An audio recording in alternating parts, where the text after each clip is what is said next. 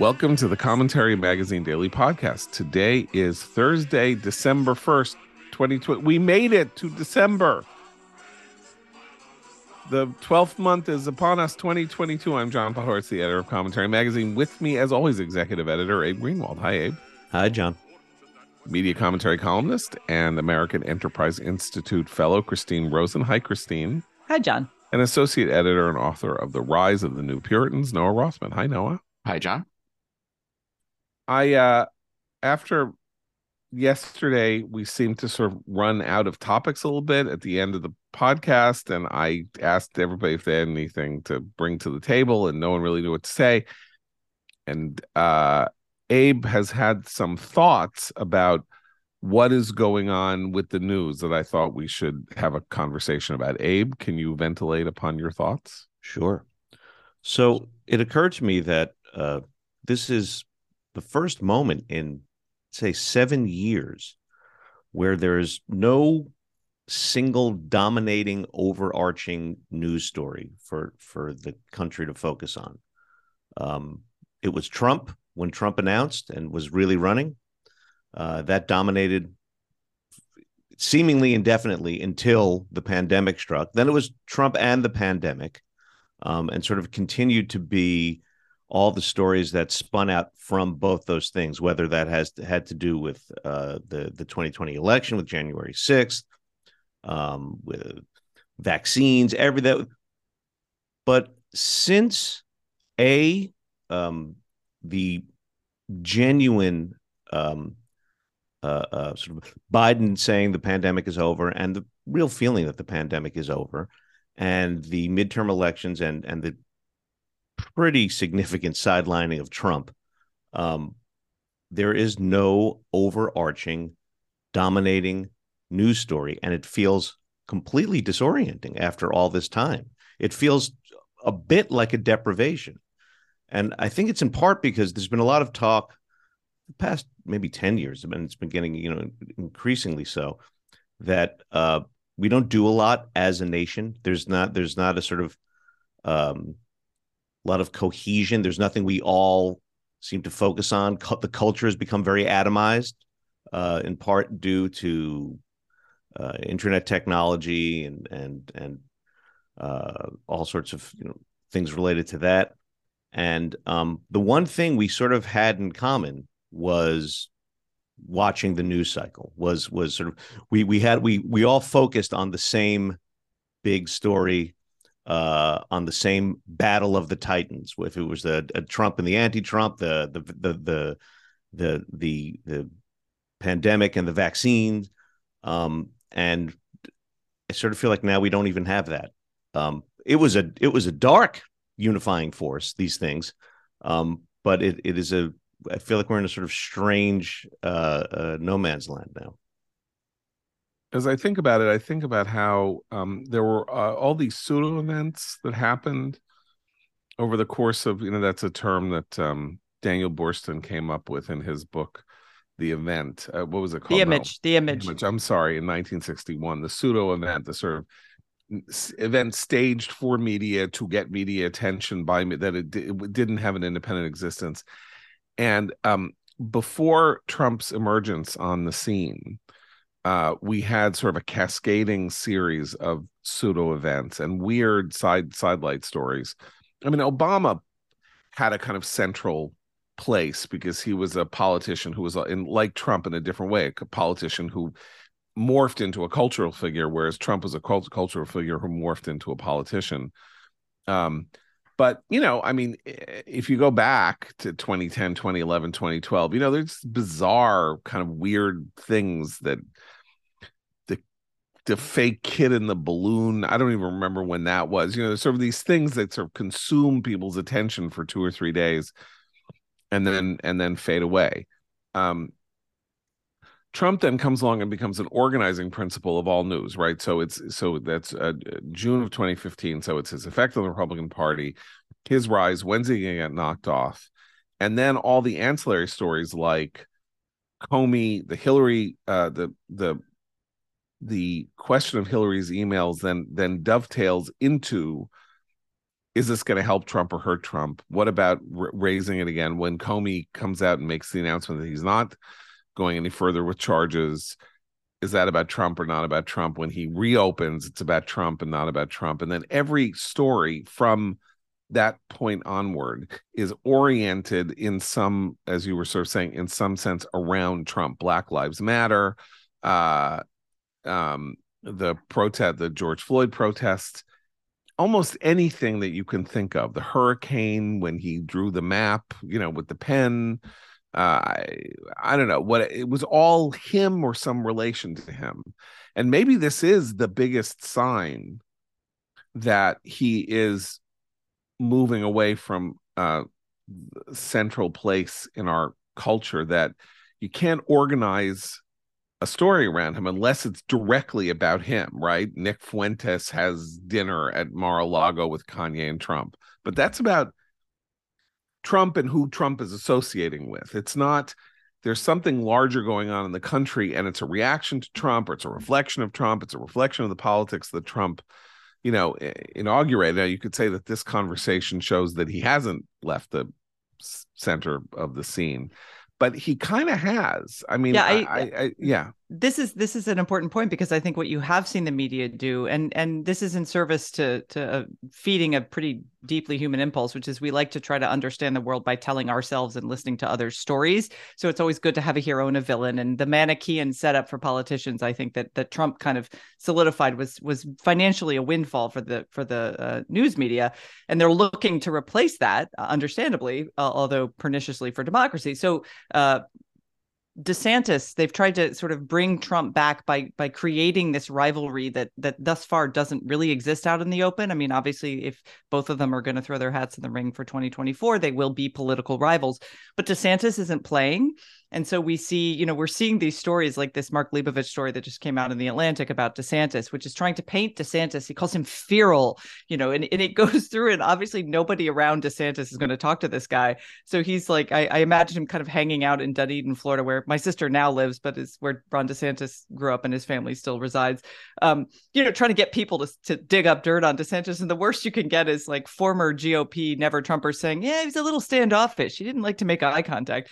But he's quoting Rick Wilson in this piece. So this guy has really got no sources anywhere near the DeSantis campaign, which I think is hilarious. But they're trying to drum up this energy again. Like, we need a villain. We need someone in the role of the bad force that's going to destroy democracy, against which we, the media, can bring in the light. And I think that's failing in part because, as you say, John, people are tired of the Trump thing. And they're also not necessarily looking for that story to repeat in the next presidential election cycle, I hope.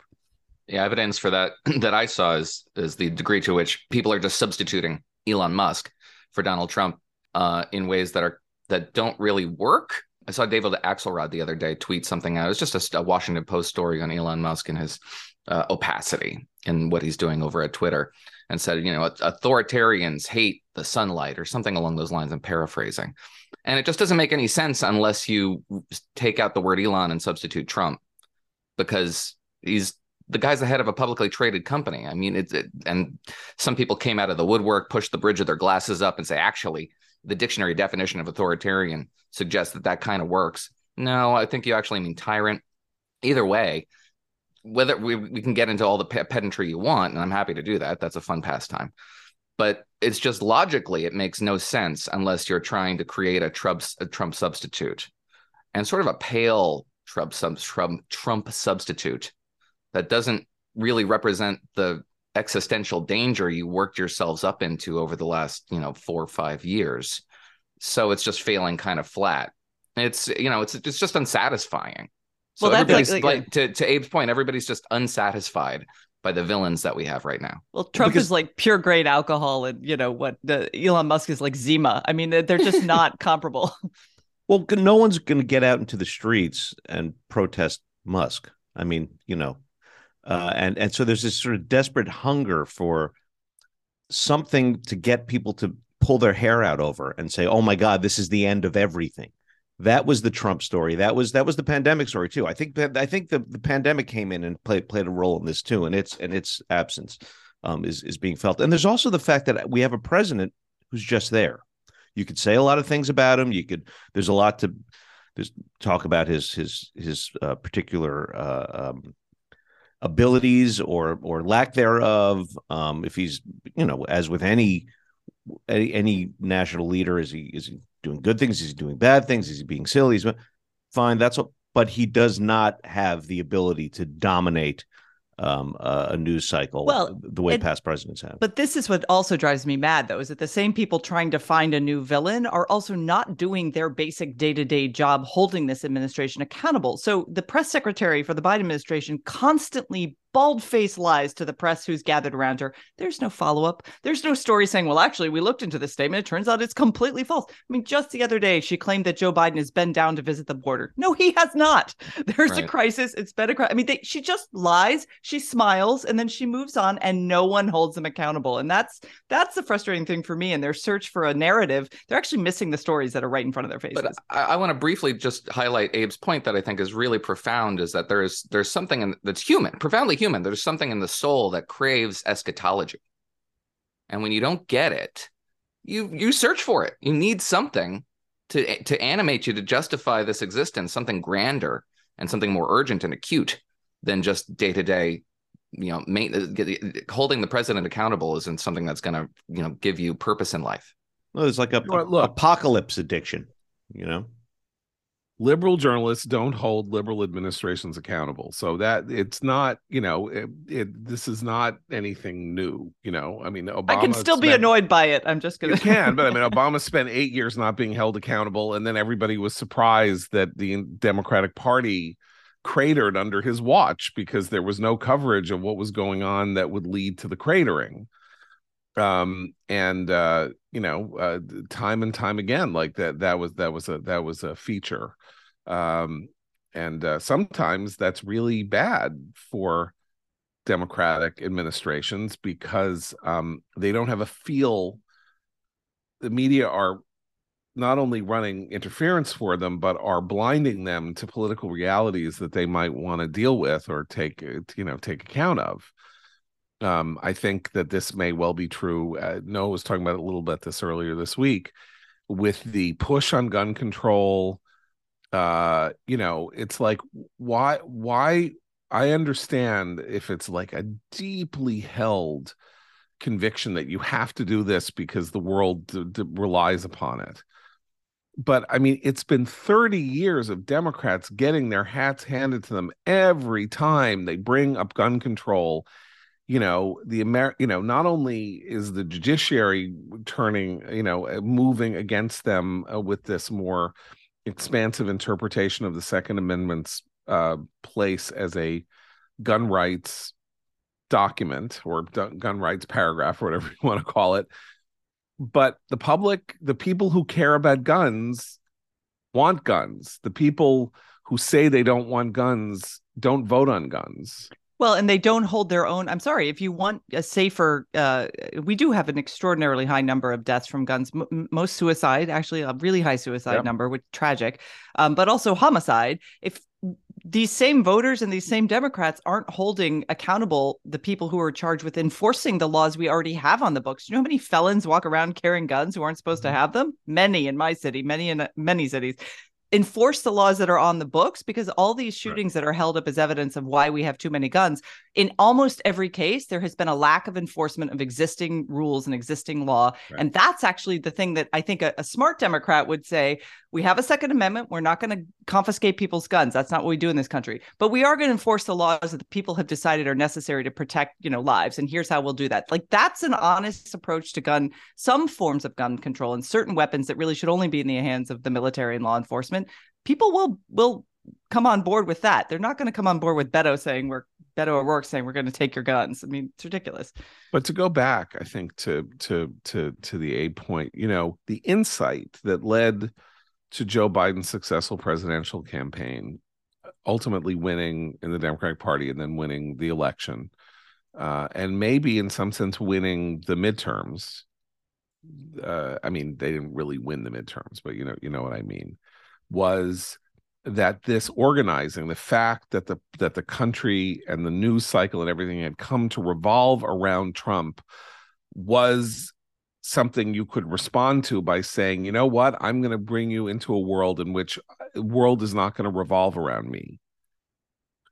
World doesn't revolve around me. I'm not looking to get news stories every day about myself. I put a lid on things at noon. I go to Delaware every weekend. I don't want to be the center of America's attention.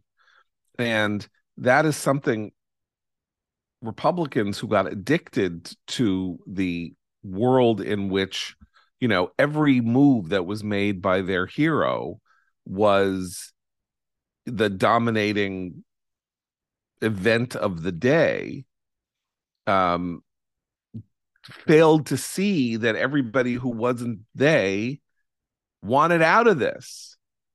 They were sick of it. It was nausea. It was like being on Splash Mountain, you know, or the Big Thunder Mountain Railroad without ever being able to get off.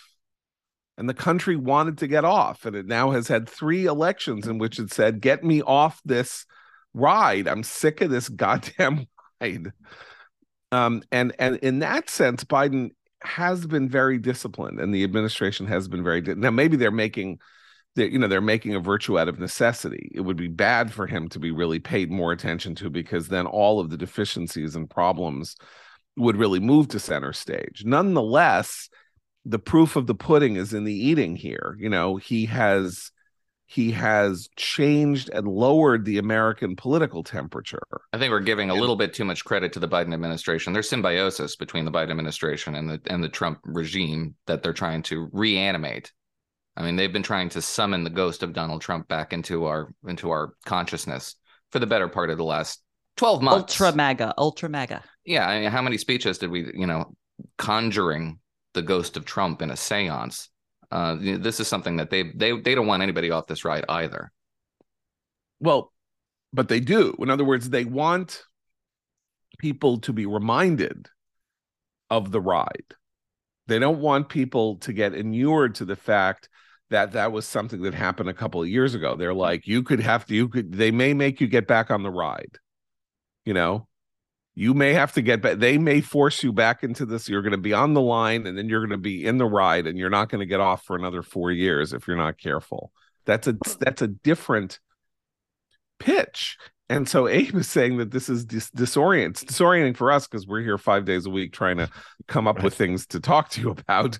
But I'm not sure that it isn't. And, it's obviously a net positive to the country that we don't have this lunatic driving in our brains every minute. And the people whose brains he remains in, both Republicans who are addicted to him and resistance people who are addicted to him, are not well. This is not a healthy way to live unless you're making a lot of money off it, unless, this is your grift. But if it's not your grift, it's really sick.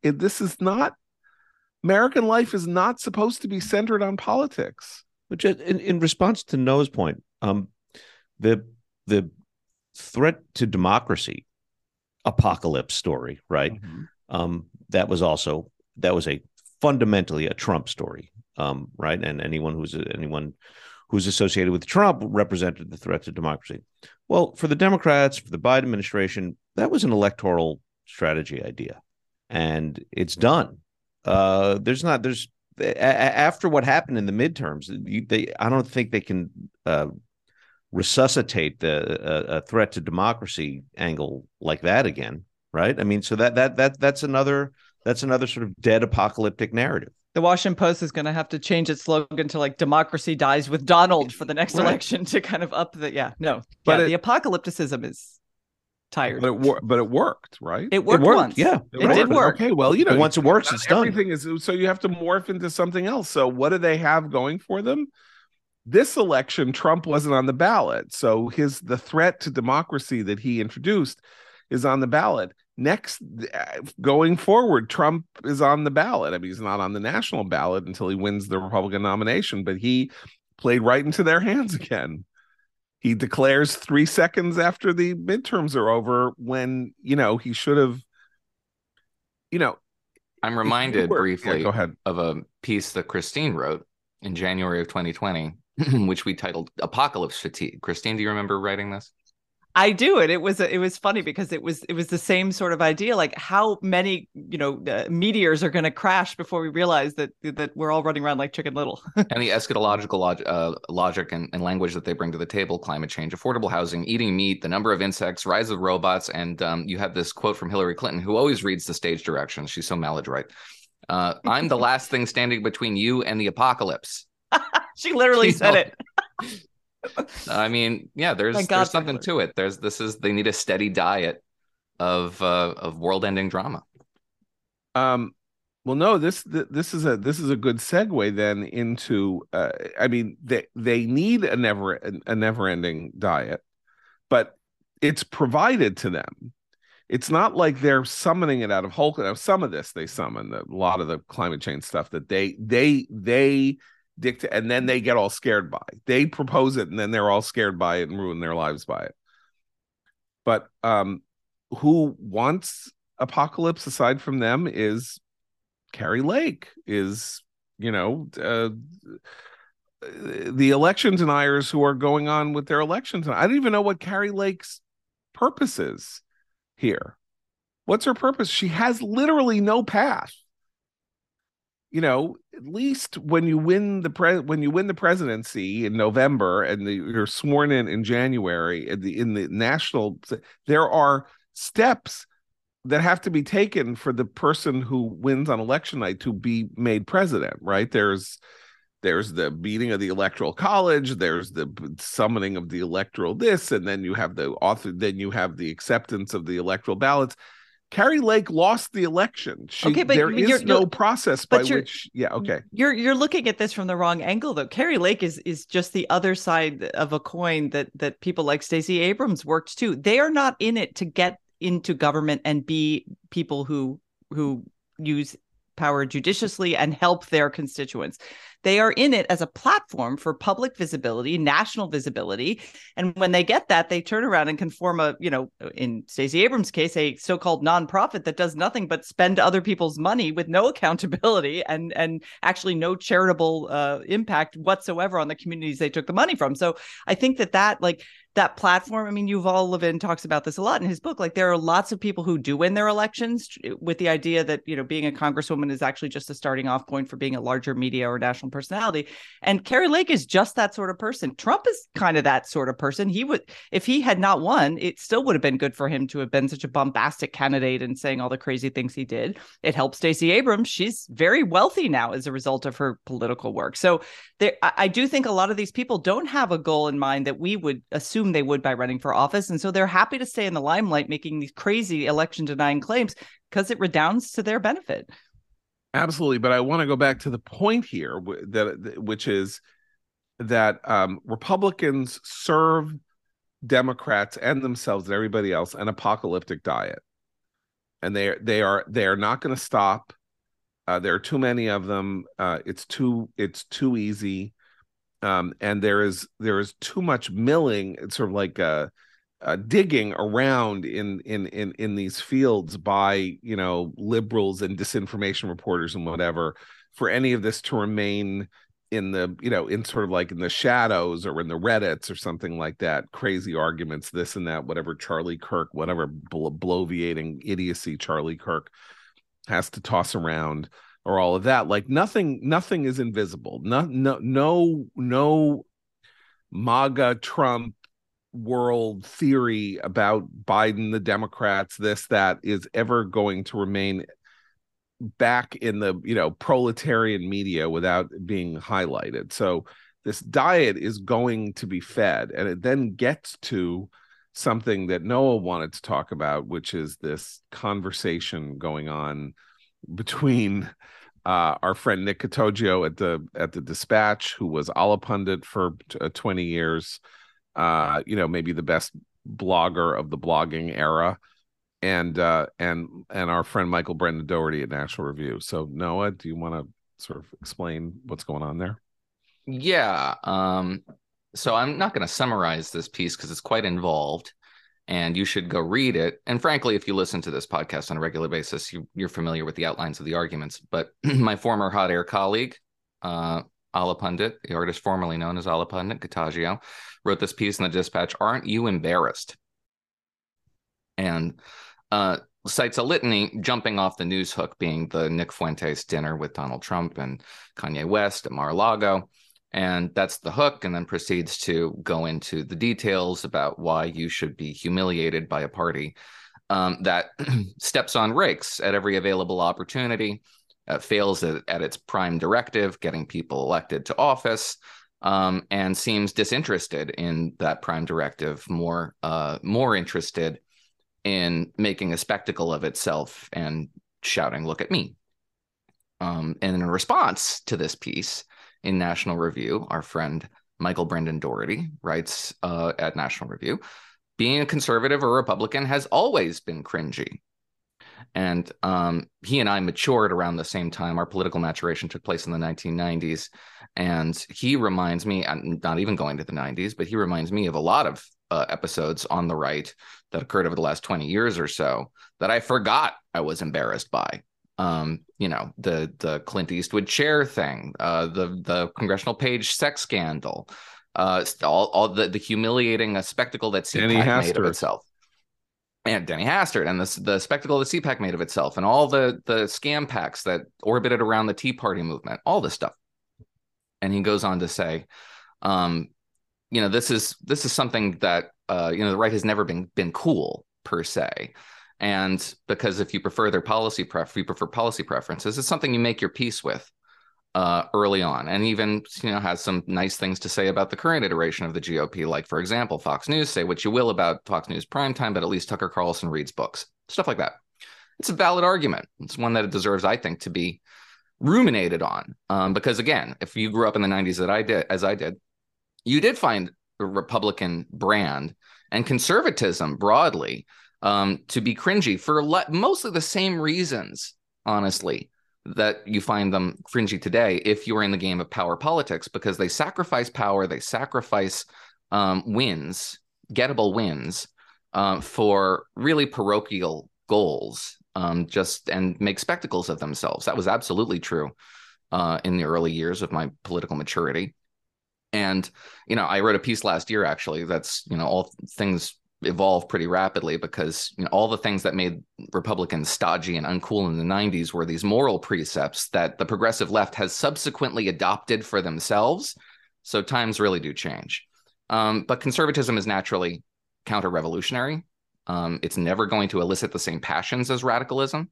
And passion is the province of youth, and youth are the tastemakers. So Republicans, conservatives are always going to be behind the eight ball in that respect. But briefly, just to finish the point, there's a difference between being hip and cool and being good at your job. It's a difference between being defensible and not. And Michael's mounting this defense, to which I'm inclined. The ideological convictions of your particular ideological predilections, your convictions, your policy preferences should matter more to you. And so you should be able to compartmentalize the cringy stuff, as most of us, I think, do. But as party registration numbers suggests, fewer and fewer people are able to make that trade-off today. And that's an obstacle to performing on all levels to a degree that it was not in the Obama years, that it was not in the Bush years. It's now a practical imperative, if not an existential imperative, to improve this standing. And it has nothing to do with being cool or hip, but it has a lot to do with being defensible. But I agree with a lot of what you're saying. And I came of age in the 80s, not the 90s, but I remember being figuring out how conservative I was going to be in the 90s when I was college and graduate student. There was this, a couple of friends and I used to joke that the Republicans had what we called a Walker Texas Ranger problem. And that was that their biggest celebrity was Chuck Norris still. And Chuck Norris was the star of the show that my great aunt loved. And she had a huge crush on Chuck Norris as Walker Texas Ranger. And that was a problem if you were under the age of 30, right? Because you look at that and you're like, ew. But there was sort of a craving among a lot of conservatives to have some celebrity, to have that kind of impact, particularly on youth voters, and they could never quite muster it. Trump actually fills that void. He is his celebrity in his own right, and he learned by watching how Obama became a kind of celebrity to the Democrats too. But the Democrats also have Hollywood, so they're lousy with celebrities, and actually to be a conservative is to try to resist that impulse, right? To be if you're in government, your job isn't to be famous and to be a celebrity. It's as Noah says, to do a job, to get elected, to do a job. And conservatives have lost that to some extent. They've fallen for this kind of celebrity because that's appealing. And unfortunately for younger voters, unless you're a hardcore Trump supporter under the age of 30, of which there are some, but not a ton, that's a void that still exists for conservatism. And I would argue we don't need to fill it because there's a danger there, but it's going to be hard not to give this podcast over entirely to the Dispatch, but Jonah wrote a piece the other day that was pretty insightful about the Republican Party's infatuation with celebrities and pretty girls, and it's all and chalks it all up to envy, just as a human foible, which there's some of that. I think there's something else going on aside from celebrity. So I came of political age in the 70s. So we got the 70s, we got the 80s, we got the 90s. Okay, so the story in America in the late 1970s, early 1980s was that liberalism and progressivism had run out of steam. The 60s and the 70s had been decades in which all kinds of liberal desiderata became the policy of the land, and was essentially things were tried, effort to solve poverty, creation of a cradle to grave welfare system, liberalization of crime responses,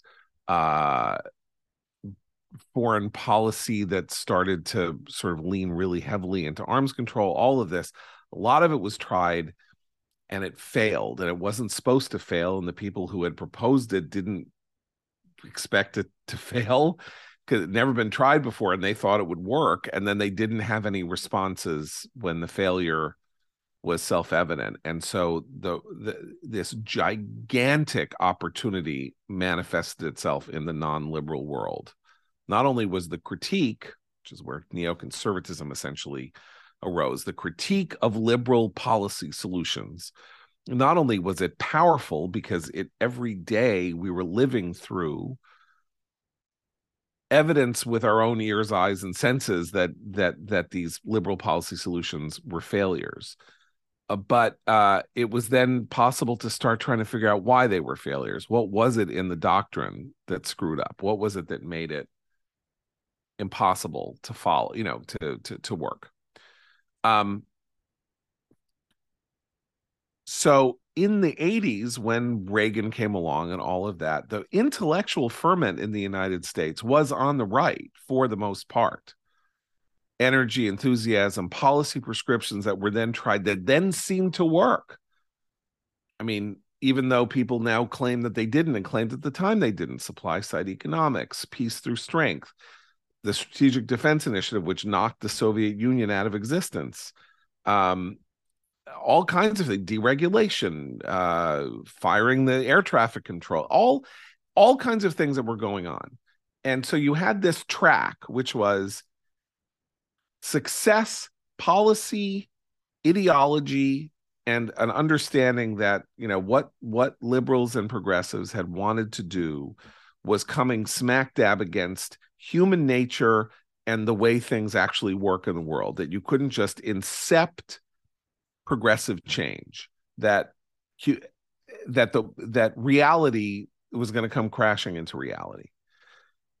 And so that was a real thing. And so culturally, we only had Lee Greenwood, and there was all of that, but it didn't matter very much. It really didn't matter. And then, things started to get more vulgar, and you had then, with the Gingrich revolution, you had this effort to expand out this policy prescription thing that then also ran headlong into, hey, let's close the government down. It'd be great. We should close the government down. Nobody likes the government. Then Democrats are the ones who are going to be held responsible for, people are going to see they can live without the government. That was 1995.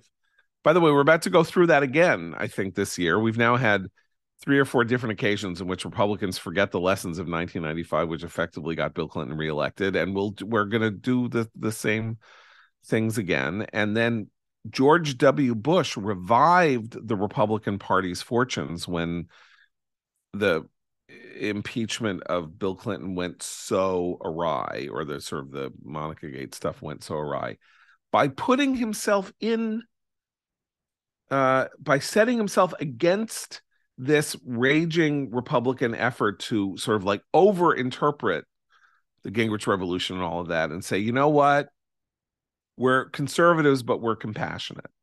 I didn't like it. I hated that soundbite, but it was real and it worked. And it worked because Republicans looked like jerks. They looked like heartless, thoughtless jerks. And he said, I have heart. I have a charge to keep. You know, I want to help the waitress mom, you know, who didn't graduate from high school. I'm going to help with your schooling. I'm going to make sure that schools work better so that your kids have a better shot. All of that stuff was very real. And then Bush came a cropper in the second term of his presidency. And the jerk element of the Republican Party started to reassert itself. It's like, you see, he's the jerk. We're not the jerks. He's the jerk. And that sort of, Trump comes in. Trump, even, you know, 6 years before he ends up becoming president, like starts with the birth certificate stuff. And you had this like high end thing, right? Which was, we're the Tea Party. We believe in the Constitution. We believe in the 10th Amendment. Government, you know, Democrats, liberals are going too far. We want to reassert constitutional prerogatives. And that was the high thing. And then the low thing was, he's a Muslim who was, you know, in 1961, people had this incredible plot to make sure that people thought he was born in Hawaii, so that 47 years later, a half-black guy named Barack Hussein Obama could somehow become president. This plot was all hatched. When you put it like that, it sounds crazy. But I think if we're going to talk about the sort of lame to cool political spectrum here, there's a figure we should bring into the discussion, which is Andrew Breitbart.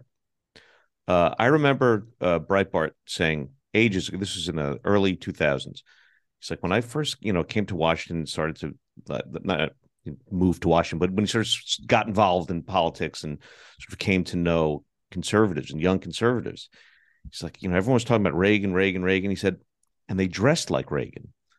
But this was in the 21st century. This was, you know, they didn't look like their liberal counterparts did on the Hill and in media and so on. And he very consciously sought to sort of change the image of conservative culture in the country. He sort of figured there's no reason why it couldn't be cool. I have to say, and I loved Breitbart, but they, in part, Andrew himself. Yeah. He Andrew was himself, a close friend of Abe's and mine. Yeah. I don't died. I think it was 2010, 2012 or something. At the age of 43. Yeah. So, but in part under his sort of guidance, but and beyond, in this effort, this very conscious effort, I think the right sort of skipped cool. They went from sort of too buttoned up, skipped cool, and went to unhinged. In this eager, so unhinged is on the far end of cool. In a way, yes, yeah, so because cool it's that you're just insane. Yeah, sure. Because if not cool is sort of, you know, buttoned up, and then if you let it hang out too much, you're unhinged. Yeah. You know, I mean, Kanye was cool. Right. There you go. Now look at him. Yeah.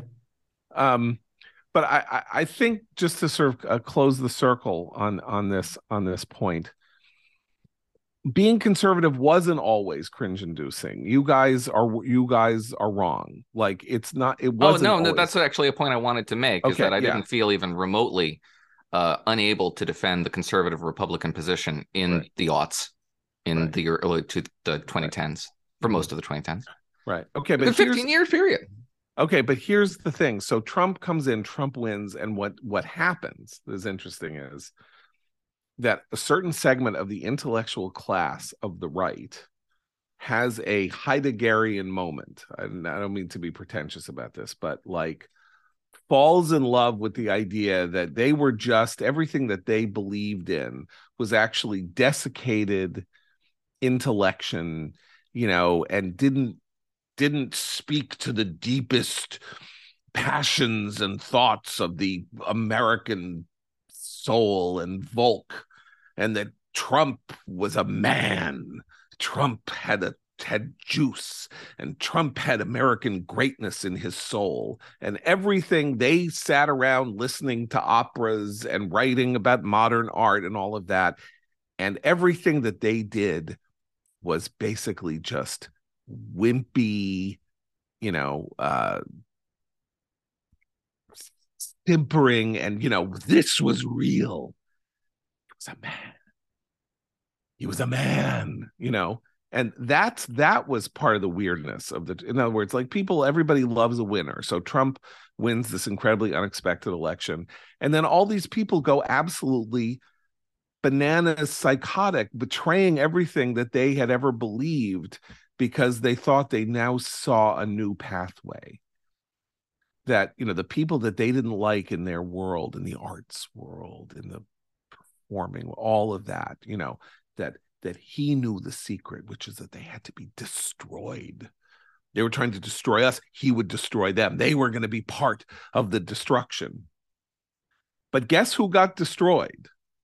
Yeah, he won in 2016. Guess who got destroyed? He got destroyed. The Republican Party got destroyed. I mean, let's say the electoral Republican Party got kind of destroyed. Republican Party was at its high water mark in 2016. Noah and I wrote about this at the end of 2016. Obama had decimated the Democratic Party. It had lost. Republicans at the end of 2016 had 66 out of 99 state legislatures. He presided over the decimation. We shouldn't rob the Republican Party of agency here. Right. No, I agree. I agree. And then Trump turned around and, and screwed the pooch in 3 successive elections. And now the question is, people like that who aren't, don't like have any electoral force, but they speak to some idea. It's like, Trump is cool. Where I'm concerned, Trump is cool because he's a mixed martial arts fighter in politics, like that. Whatever, I now enjoy, this is like, I get to go and see gladiatorial combat, show some blood. Are they going to now look at this and say, you know what? It didn't work. Because that's what happened here, is it didn't work. Trump came along. He made a pitch. He walked that narrow corridor in the Rust Belt Midwest to win the election. And it didn't work. He failed. It was a huge failure. So yeah, the same people who are sitting there, listening to Schumann and reading, Goethe while they sip some Chablis on their boat in Long Island Sound, now believe that the elections are all stolen. Because that's the only place that they can go without saying, oh my God, I guess this wasn't right. We didn't get this right.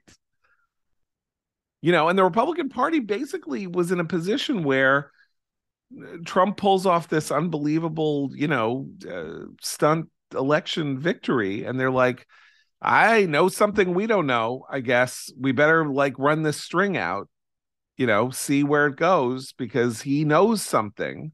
And then it turned out he knew shit. It was a lucky break. He got a bunch of lucky breaks, and the minute that he then had to go back to the American people, go back to the well, and get their attention again. And now Republicans are stuck. Briefly, we talked about this at the beginning of the week, I think, and I've had time to think about this gun control thing, this gun control push. Like, as a positioning statement, it makes very little sense. As an effort to divide this very narrow Republican majority, it makes no sense. It will induce more solidarity and unity in the Republican conference than anything else. So, and I'm trying to think of how they could test this proposition. The way to test the proposition of the Republican Party's current iteration is to ask it to put the taxpayers' money where their mouths are. Supposedly, the Republican Party is far more friendly these days to populist policy prescriptions. Let's make them vote on a universal basic income. Let's make them vote on climate regulation and regulating industry to advance climate objectives. Let's make them vote on half a dozen other progressive policy prescriptions. This is the sort of thing that they talk a good game about, So let's see if they're really invested in it. Medicare expansion, a public option in health insurance. Polls suggest Republicans are friendlier to this sort of thing now in their new populist age. Let's make them vote on it. And I bet you the outcome of those votes isn't going to be what the Heideggerians and the right think it should be. I just think this is a very interesting moment. Like, again, if if part of conservatism is a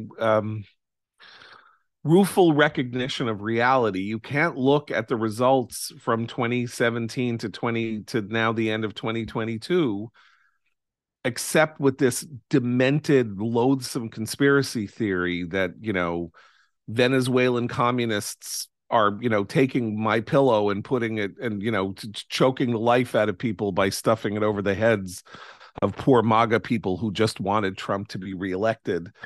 That's the only recourse you have to looking at the election results of 2018, 2020, and 2022 and saying,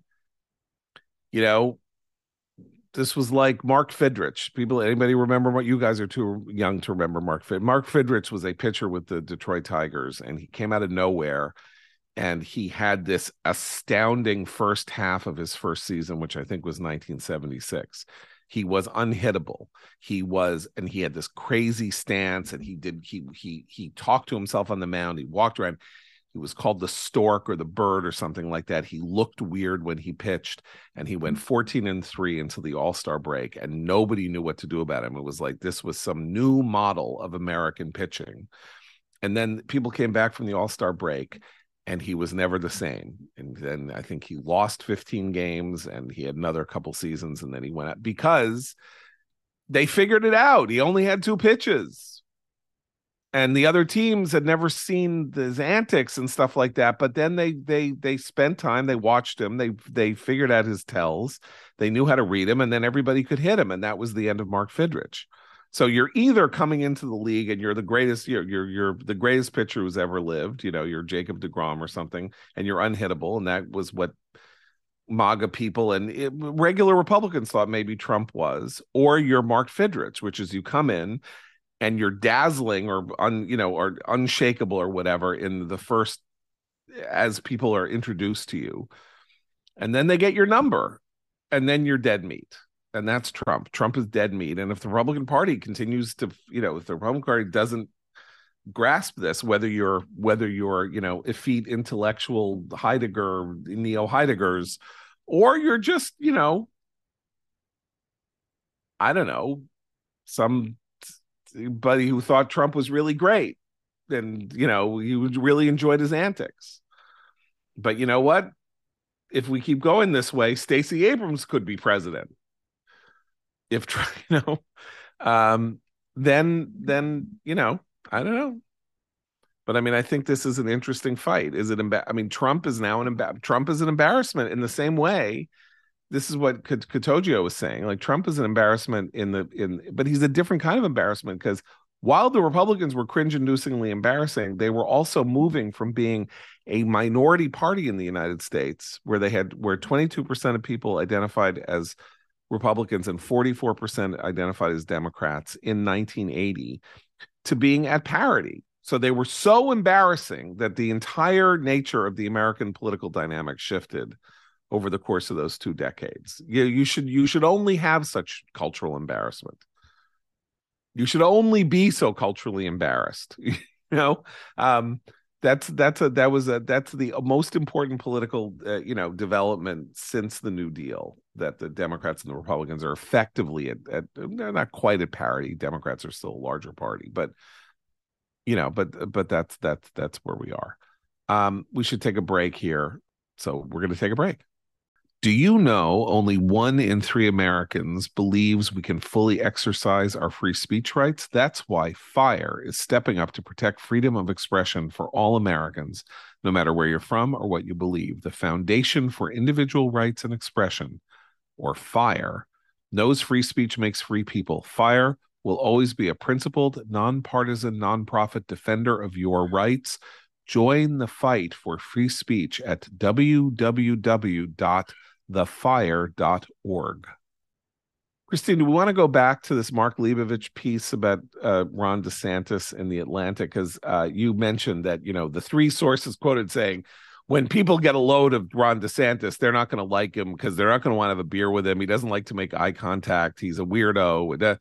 Are Rick Wilson, somebody else who left the party in 2016, Carlos Curbelo, who was a Republican congressman in South Florida who lost in 2018 or something. And then, I don't know, Barbara Comstock said he doesn't make eye contact. She's effectively also like a never Trumper. So a friend of mine. So I don't want to, but I mean, I believe that DeSantis is an awkward person and, maybe not the most sociable or, easy to get along with, or whatever. I understand. Yeah, but coming after, I mean, I actually see that as sort of a strength of his. Actually, when you're thinking about who he might be up against if he decides to run, he doesn't need that. I mean, there was something, Bill Clinton used this to great effect because he was good at it, but he needed the crowd's approval, and he needed to be among people who worshiped him, and Obama needed a bit too. There's no one who gets to that level of politics who isn't a bit of a narcissist. Trump just had it all out in the open, obviously, and he constantly needed that feeding. He still needs that feeding. So someone who's a little awkward and just gets behind the podium and says, like, this is the job, this is what I'm doing, here's what I believe, here's what I've done, here's what I promise you I will do. It's actually refreshing to me. Now, it might not be to every voter, but if you talk to people, and I talk to a lot of them because they're my family and friends who still live in Florida. And as I said, my sister lives in the city where DeSantis grew up. They don't like him for his charisma. They like him for what he's done for their state. They like the style of governance, and they like when he picks a fight because he seems to choose picking those fights wisely, according to these voters. And he's willing to get in there and get a little belligerent when he needs to. Now, whether that translates to a national stage, maybe not. There are lots of governors who think they should be president and who don't have what it takes to make it in the big leagues. But I just found it interesting that, a very prestigious national reporter like Leibovich he doesn't have any sources. Like, these are not really close sources, and this piece doesn't really give us anything but a lot of snark, a lot of speculation. It just seemed juvenile, and I was disappointed in him. I actually like some of the stuff he's written. He wrote an interesting book. I don't agree with him politically on some of his takes, but he's a good writer. I found this really kind of depressing because I'm like, this is all you got? Like, you shouldn't have published this piece. And I thought he didn't hit the mark. He didn't capture DeSantis in any way for me. Exactly. That sort of made me think. Part of it. So at one point he describes him as feral, and in another point he describes him as robotic, which is which I actually where are the editors? It makes me think of the Boston Dynamic robots. It's the police dogs we were talking about. The feral robot. Well, the primary observation that he brings to the table is that he's a sort of phlegmatic personality, which is something we've been saying for a long time. It's not a new observation. It's been in the ether for a while, to the degree that we've been talking about it for weeks. So, I mean, you can only put flair and spin on it to make it new and interesting. Okay, can I read this paragraph? Because this is the paragraph that gives the game away, okay? No shortage of alleged heavyweights have entered previous primary races only to reveal themselves as decidedly not ready for primetime or even late-night C-SPAN. Political handicappers and fundraisers overhype them. Expectations create a crypto-like bubble. Then they finally show up and fail to dazzle. The gloss fades fast. You can ask President Beto O'Rourke about this. Okay, give me a break. Yeah, that is just unfair. Beto O'Rourke won one election in a House district in South Texas, and then he had this delusion that he was the savior of his party, and somehow conned morons in the media into hyping him, so that he has now cost Democrats $200 million in a Senate race and then in a governor's race, each of which a presidential race, Senate race, governor's race, in which he has lost hundreds of millions of dollars and embarrassed himself. Ron DeSantis won a House election, then he won a gubernatorial election, and then he won another gubernatorial election by 20 points. That is his story. His story is electoral success in the third largest state in the union. Comparing him to Beto O'Rourke, he may not develop. He may be somebody who is overhyped or whatever, but that is not he comes into a race not as a delusional figure of media wish casting, as a liberal from Texas who was going to take your guns away. Man, that's really going to sell to the American people. That's and to voters in Texas and all of that. Like, this is a guy who was riding a red wave into Florida and on Florida. And the idea is that's who you need, is like somebody who can surf a wave on his behalf. He has now shown that he can do it in 2 elections. In an election that he only won by half a point, and then an election that he won by 20. Like, you can't say that whoever he is, and again, he may not be somebody who can make it nationally, but you can't compare him to a ludicrous, GQ Vanity Fair fantasy of, a Ralph Lauren model pensively showing you Instagramming his dental examinations.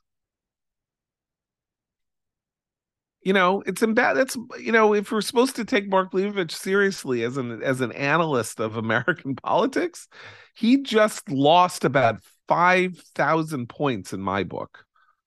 I mean, I've really enjoyed a lot of his work, but this is just cringe-inducingly embarrassing.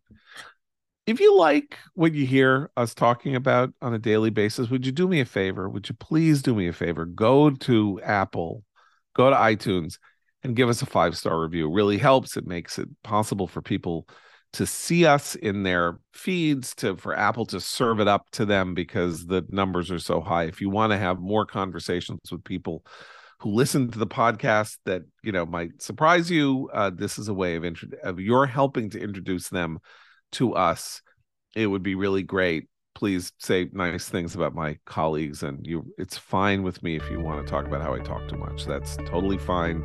We have thousands of reviews in which people say that I talk too much, and I don't care as long as the rating is high. So please, Apple review. That would be really nice of you. It's the beginning of December. This could be a very nice holiday present for us to receive from you. So for Abe Noah and Christina, I'm John Podhoretz. Keep the candle burning.